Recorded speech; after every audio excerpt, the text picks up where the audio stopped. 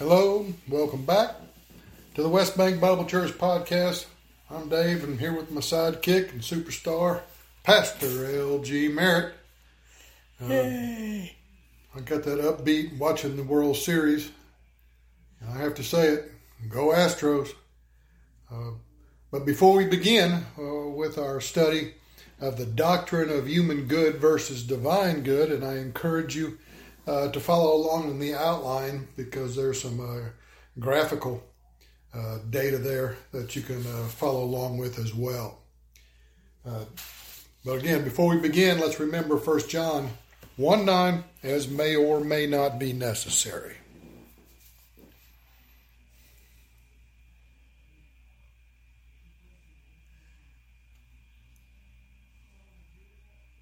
Father, we're grateful for the privilege of being able to use 1 John 1:9 and thus be filled with the Spirit and thus taught by the Spirit. So help us to be ever mindful to mind our P's and Q's, if you will, and name our sin back to you whenever the occasion arises. I ask these things in Jesus' name. Amen. Human good versus divine good. First of all, let's take a look at human good. Human good is any production performed while there is unconfessed sin in the life of a believer, or that production performed by a believer, not motivated by Bible doctrine. All production performed by an unbeliever is human good. An unbeliever cannot perform divine good. Human good is a product of a believer's old sin nature, and more often than not, human good comes from the believer, or I should say the believer's area of strength. An ascetic is more likely to produce human good than an antinomian. We have a chart on our website where we have a triangle with the area of weakness, entitled the area of weakness, with personal sin at the top. What I'd like to call, since we had a good baseball game, personal sin second base. And it's just like the diamond that we saw on television. And at first base, we have the antinomian trend. And then at home plate, we have the area of strength. And at third base, we have the ascetic trend. Let me review that again. First of all, the chart is called the Old Sin Nature chart. At home base, we have area of strength, which is human good. First base, we have the antinomian trend, which is things done in the flesh. Second base, we have the area of weakness, which is personal sin. And of course, that's the second base. And over there at third base, we have the ascetic trend. That's things done in the flesh, which is human good. So we'll be referring to this sometime, but it's very helpful to know the old sin nature chart and the various areas of weakness and strength, asceticism and antinomianism. All right, let's go to point 2 now. The overt manifestations of human good may appear to be very legitimate. For example, tithing, becoming a missionary, witnessing to somebody, and all sorts of social benevolence. And there is also political activism, or also volunteer work at the hospital, for example, or other places. Now let's look at point 2.1 in our lesson plan. Clearly, all of the above examples might indeed be divine good. It all depends on the motivation of the believer. If a believer witnesses because he or she thinks the recipient of the witness is going to hell, if he or she does not witness, the act becomes human good. Now, if, however, the witnessing is done because of the Bible, that is, the Bible says do it, the act becomes divine good. Human good is dead to God's plan and is called in Scripture dead works. For example, Hebrews 9:14.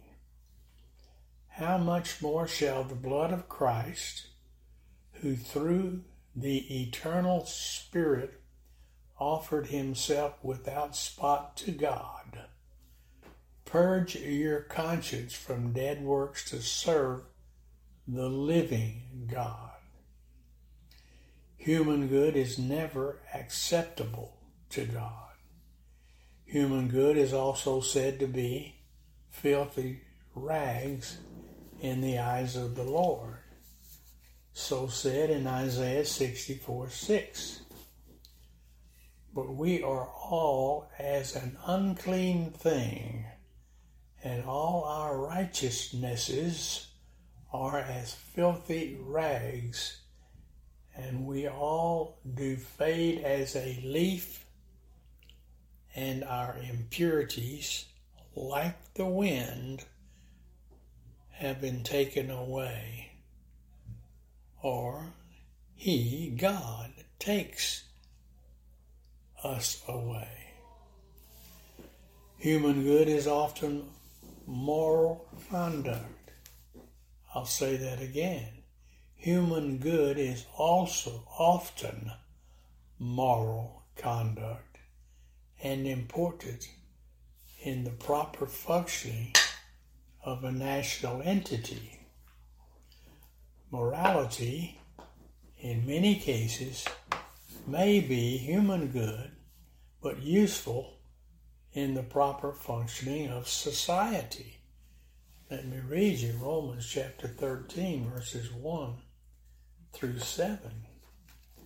Let every soul be subject unto the higher powers, for there is no power but of God. The powers that be are ordained of God. Whoever therefore resisteth the power, resisteth the ordinance of God, and they that resist shall receive to themselves damnation. For rulers are not a terror to good works, but to the evil. Wilt thou then not be afraid of the power? do that which is good, and thou shalt have praise of the same. For he is the minister of God to thee for good. But if thou do that which is evil, be afraid, for he beareth not the sword in vain. For he is the minister of God, a revenger, to execute wrath upon him that doeth evil. Now verse 5 says, wherefore ye must needs be subject, not only for wrath, but also for conscience sake. For this cause pay tribute also, for they are God's ministers, attending continually upon this very thing. Render therefore to all their dues, tribute to whom tribute is due, custom in whom custom, fear to whom fear, honor to whom honor. An unbeliever, for example, who is an establishment man, is a valuable asset to the country, the nation, although his works may in fact be just human good that will later indict him at the end of the millennium. The judgment of all unbelievers at the end of Christ's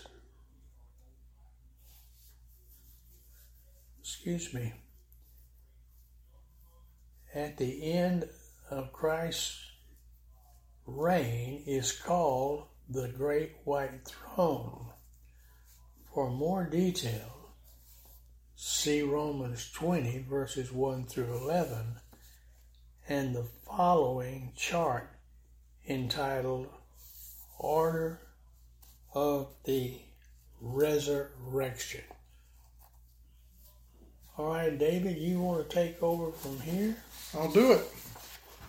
Revelation 20, verse 11 through 15. And I saw a great white throne, and him that sat on it, from whose face the earth and the heaven fled away, and there was found no place for them. And I saw the dead, small and great, stand before God, and the books were opened. And another book was opened, which is the book of life. And the dead were judged out of those things which were written in the books, according to their works. And the sea gave up the dead which were in it, and death and hell delivered up the dead which were in them. And they were judged every man according to their works. And death and hell were cast into the lake of fire. This is the second death. And whosoever was not found written in the book of life was cast into the lake of fire. And then below is where we have the order of the resurrection, which, of course, like I mentioned when we started, you can see if you pull up the outline, which should be attached to the podcast. But it starts with ages and starts with Gentile and Israel and hypostatic union. And if you're interested, please take a look at the outline. Moving on, human good cannot save mankind. Titus 3:5. Not by works of righteousness which we have done, but according to his mercy he saved us, by the washing of regeneration and renewing of the Holy Spirit. Ephesians 2:8 and 9. For by grace are ye saved through faith, and that not of yourselves. It is the gift of God, not of works, lest any man should boast. Romans chapter 4, verse 4 through 8. Now to him that worketh is the reward not reckoned of grace, but of debt. But to him that worketh not, but believeth on him that justifieth the ungodly, his faith is counted for righteousness. Let's read that again. But to him that worketh not, but believeth on him that justifieth the ungodly, his faith is counted for righteousness. Even as David also describeth the blessedness of the man unto whom God imputeth righteousness without works, saying, Blessed are they whose iniquities are forgiven, and whose sins are covered. Blessed is the man to whom the Lord will not impute sin. All human good and divine good performed by a believer will be revealed at the Bema. Divine good is rewarded, and human good will be burned. And boy, I know I have a lot of it. Better stand back when that fire starts. Oh, well. 1 Corinthians chapter 3, verse 11 through 15. For other foundation can no man lay than that is laid, which is Jesus Christ. Now, if any man build upon this foundation gold, silver, precious stones, wood, hay, stubble, every man's work shall be made manifest, for the day shall declare it, because it shall be revealed by fire, and the fire shall try every man's work of what sort it is. If any man's work abide which he hath built thereupon, he shall receive a reward. If any man's work shall be burned, he shall suffer loss, but he himself shall be saved, yet so as by fire. Human good is the basis for the unbeliever's indictment at the last judgment. Another chart, starting with Adam. Point 10. At the great white throne, sins are not mentioned because of the unlimited atonement for all sins at the cross. 1 John 2:2. And he is a propitiation for our sins, and not for ours only, but also for the sins of the whole world. And another chart. I'm going to get you to open that outline sooner or later, aren't I? Unless I chart you at the X category, then the Y category, and the Z category. And I'm going to let you find it yourself to learn something more like we're trying to impute to you. Human good can only produce boasting. Human good was not judged at the cross, but rejected. The human good produced by the unbeliever will become evidence against him at the great white throne. Since Christ was perfect, he performed no human good. One thing mankind did not need in the perfect environment of the garden was the knowledge of good and evil. It was at the fall where human good became an issue. Certainly, Eve thought she could help God. The first act of human good ultimately led to the condemnation of the entire human race. Adam parlayed Eve's human good into the first sin. Genesis 2, verse 16 and 17. And the Lord God commanded the man, saying, Of every tree of the garden thou mayest freely eat, but of the tree of the knowledge of good and evil thou shalt not eat of it. For in the day that thou eatest thereof thou shalt surely die. Romans 5:12. Wherefore, as by one man's sin entered into the world, and death by sin, and so death passed upon all men, for that all have sinned. Perfect environment has been the goal of the natural and carnal man ever since the fall. Even with such perfection exists, a spiritually unregulated man cannot handle it. Examples: the Garden of Eden, the perfect environment of the millennium. Point 16, G. Take her away. Before we begin our study of divine good, I want to provide a dispensation chart which shows the church age as an intercalation or an insertion between two Jewish ages. you can, again, as David has told you, see that on our well, what do you call it, David? The outline? The outline, yeah. Where does it appear? Mm-hmm.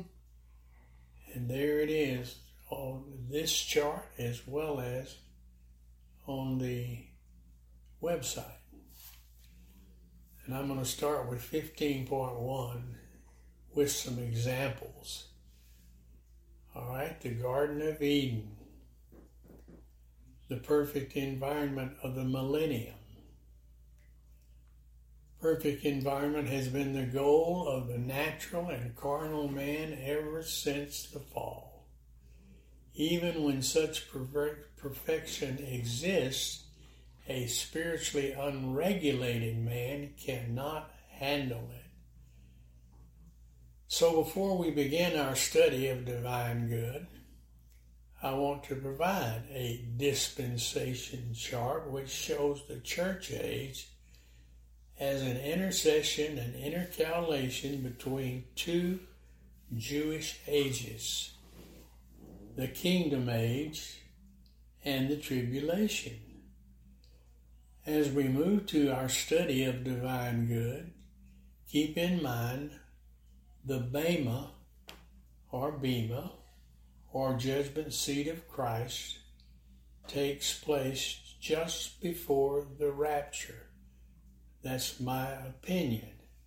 I really can't find a place that tells you when it takes place, but it has to come very close to the rapture of the church. And the great white throne occurs at the end of the millennium. In other words, we have a kingdom, which is a Jewish age. We have a tribulation, which is a Jewish age. And we have a millennium, which is Christ's age. And then we have tribulation divided up into two sub-ages. And we have, of course, the kingdom, which is Christ's age, when he comes to rule in perfection. And there is an insertion of the church age in between, as I noted, two Jewish ages, and they are the kingdom age and the tribulation.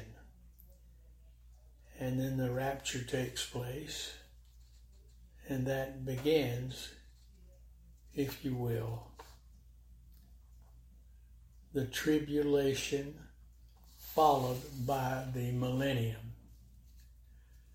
So I think we've pretty well covered much of what we want to cover in that particular age, and are ready for the divine good. And that's where production acceptable to God can be found. Divine good is often described in the scripture by the words, good works. In most cases, the word for works is the noun ergon, preceded by the adjective agathos, which is noble and honorable. Matthew 5:16. Let your light so shine before men that they may see your good works and glorify your Father which is in heaven. John 10:12. Jesus answered them, many good works have I showed you from my Father. To which of those works do you stone me? John 10:32. Acts 9:36.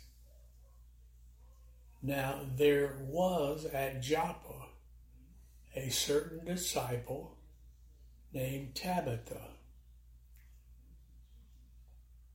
which by interpretation is called Dorcas. This woman was full of good works and alms deeds, which she did. Ephesians 2:10, for we are his workmanship, created in Christ Jesus unto good works, which God hath before ordained that we should walk in them. 1 Timothy 2:10, but which become of women professing godliness with good works. Hebrews 10:24, and let us consider one another to provoke unto love and to good works. 1 Peter 2:12, having your conversation honest among the Gentiles, that, whereas they speak against you as evildoers, they may, by your good works, which they shall behold, glorify God in the day of his visitation. Technically speaking, divine good is any production of a believer done while filled with the Spirit. That means having named your sin back to God, and is motivated by Bible doctrine in your soul. One reason for Scripture, according to 2 Timothy 3:17, is the production of divine good. 2 Timothy 3:16 says, as an introduction to 17, of course, all Scripture is given by inspiration of God and is profitable for doctrine, for reproof, for correction, for instruction in righteousness, that the man of God may be perfect, thoroughly furnished unto all good works. In 2 Timothy 3:17, the words translated good works are agathos ergon, noble and honorable work. Ergon, of course, is a word for work in the English. Now let's see what James has to say. James in James 1:25, by way of expanded translation, tells us that works acceptable to God come from the consistent intake of the Word, that the believer who consistently takes in the Word becomes a doer of divine good, and as a doer, he is happy in his production. All right, David, how about taking over for me? All right, point 5, toward the top of page 7. God's grace apparatus for perception is designed for the production of divine good. The source of divine good is Bible doctrine. James chapter 1, verses 19 through 24. Wherefore, my beloved brethren, let every man be swift to hear, slow to speak, slow to wrath. For the wrath of man worketh not the righteousness of God. Wherefore lay apart all filthiness and superfluity of naughtiness, and receive with meekness the engrafted word, which is able to save your souls. But be ye doers of the word, and not hearers only, deceiving your own selves. For if any be a hearer of the word, and not a doer, he is like unto a man beholding his natural face in a glass. For he beholdeth himself, and goeth his way, and straightway forgetteth what manner of man he was. 1 Corinthians chapter 1, verse 3 through 6.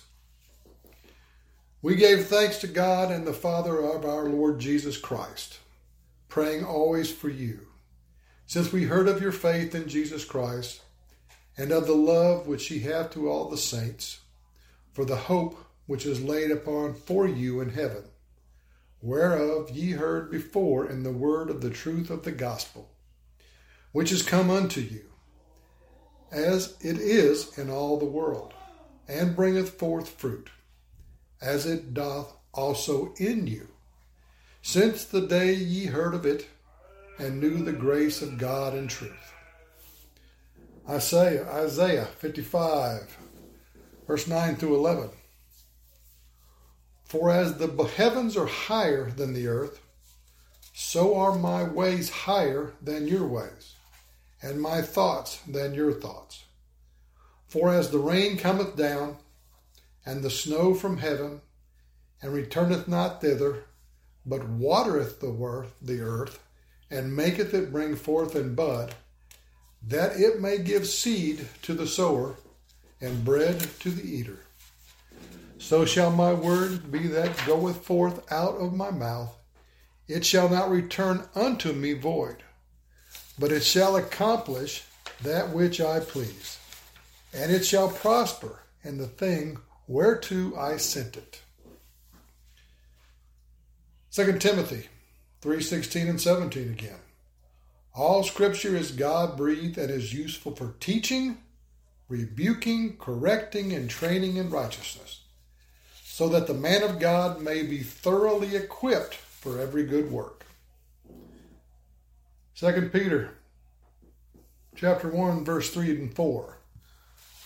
According to his divine power hath given unto us all things that pertain unto life and godliness, through the knowledge of him that hath called us to glory and virtue, whereby are given unto us exceeding great and precious promises, that by these ye may be partakers of the divine nature, having escaped the corruption that is in the world through lust.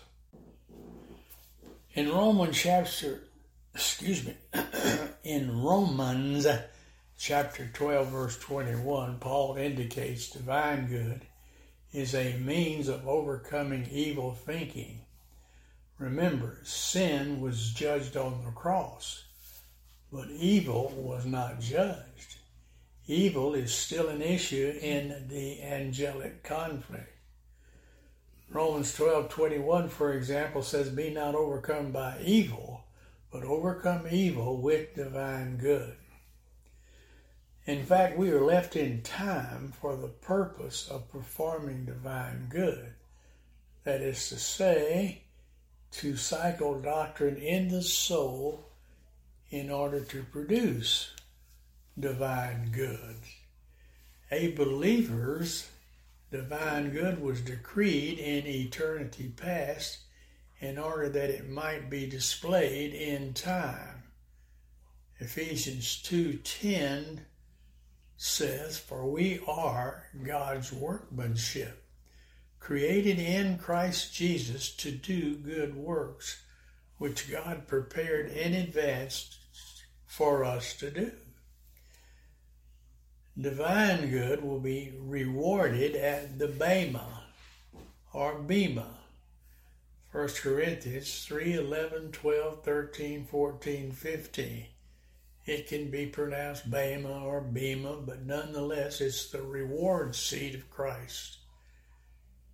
1 Corinthians 3:11, reading through verse 15, gives us a good description of the Bema.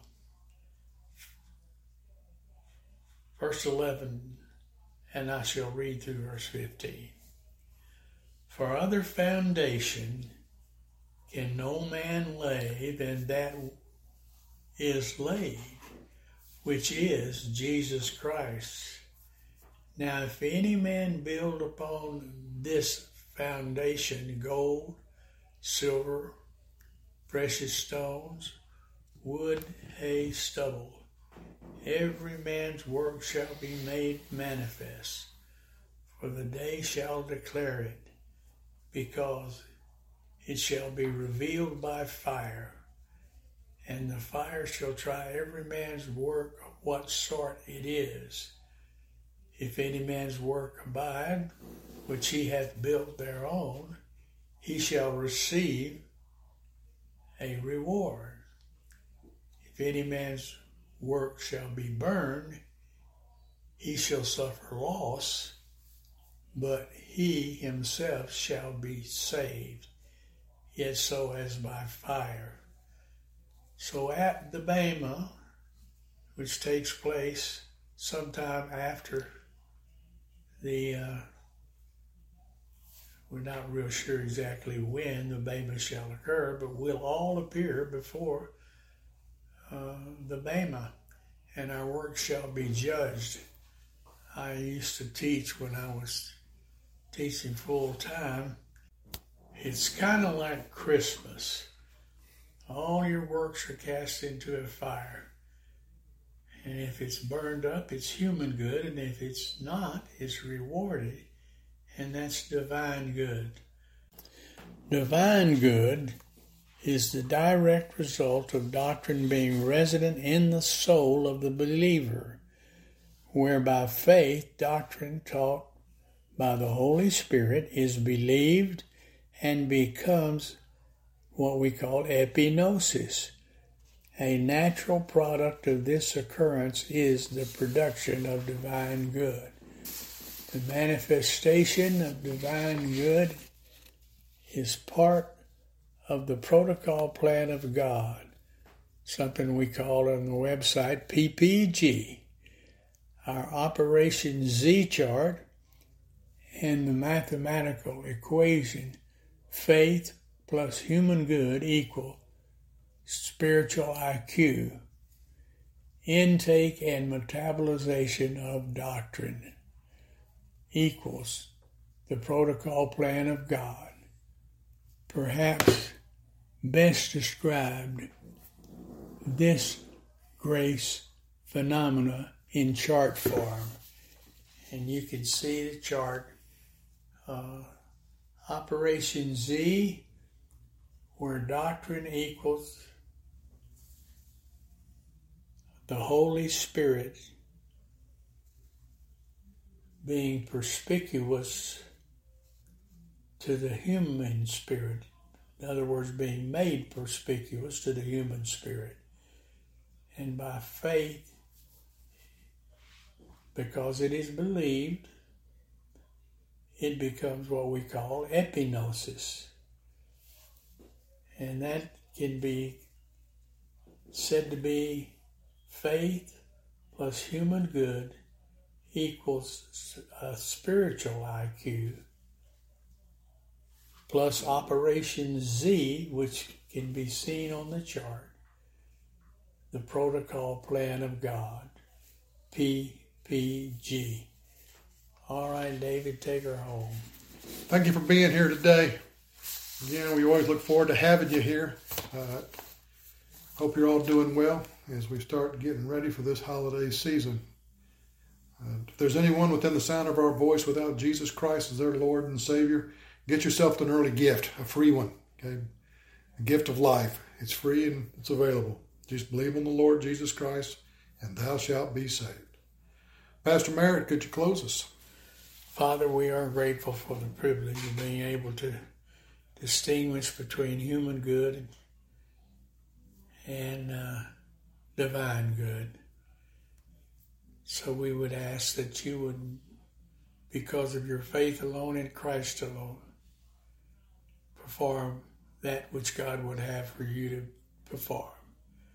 We don't know what that is, nor is it any of our business. It's just between you and God. In Jesus' name I pray. Amen. Until next time, so long.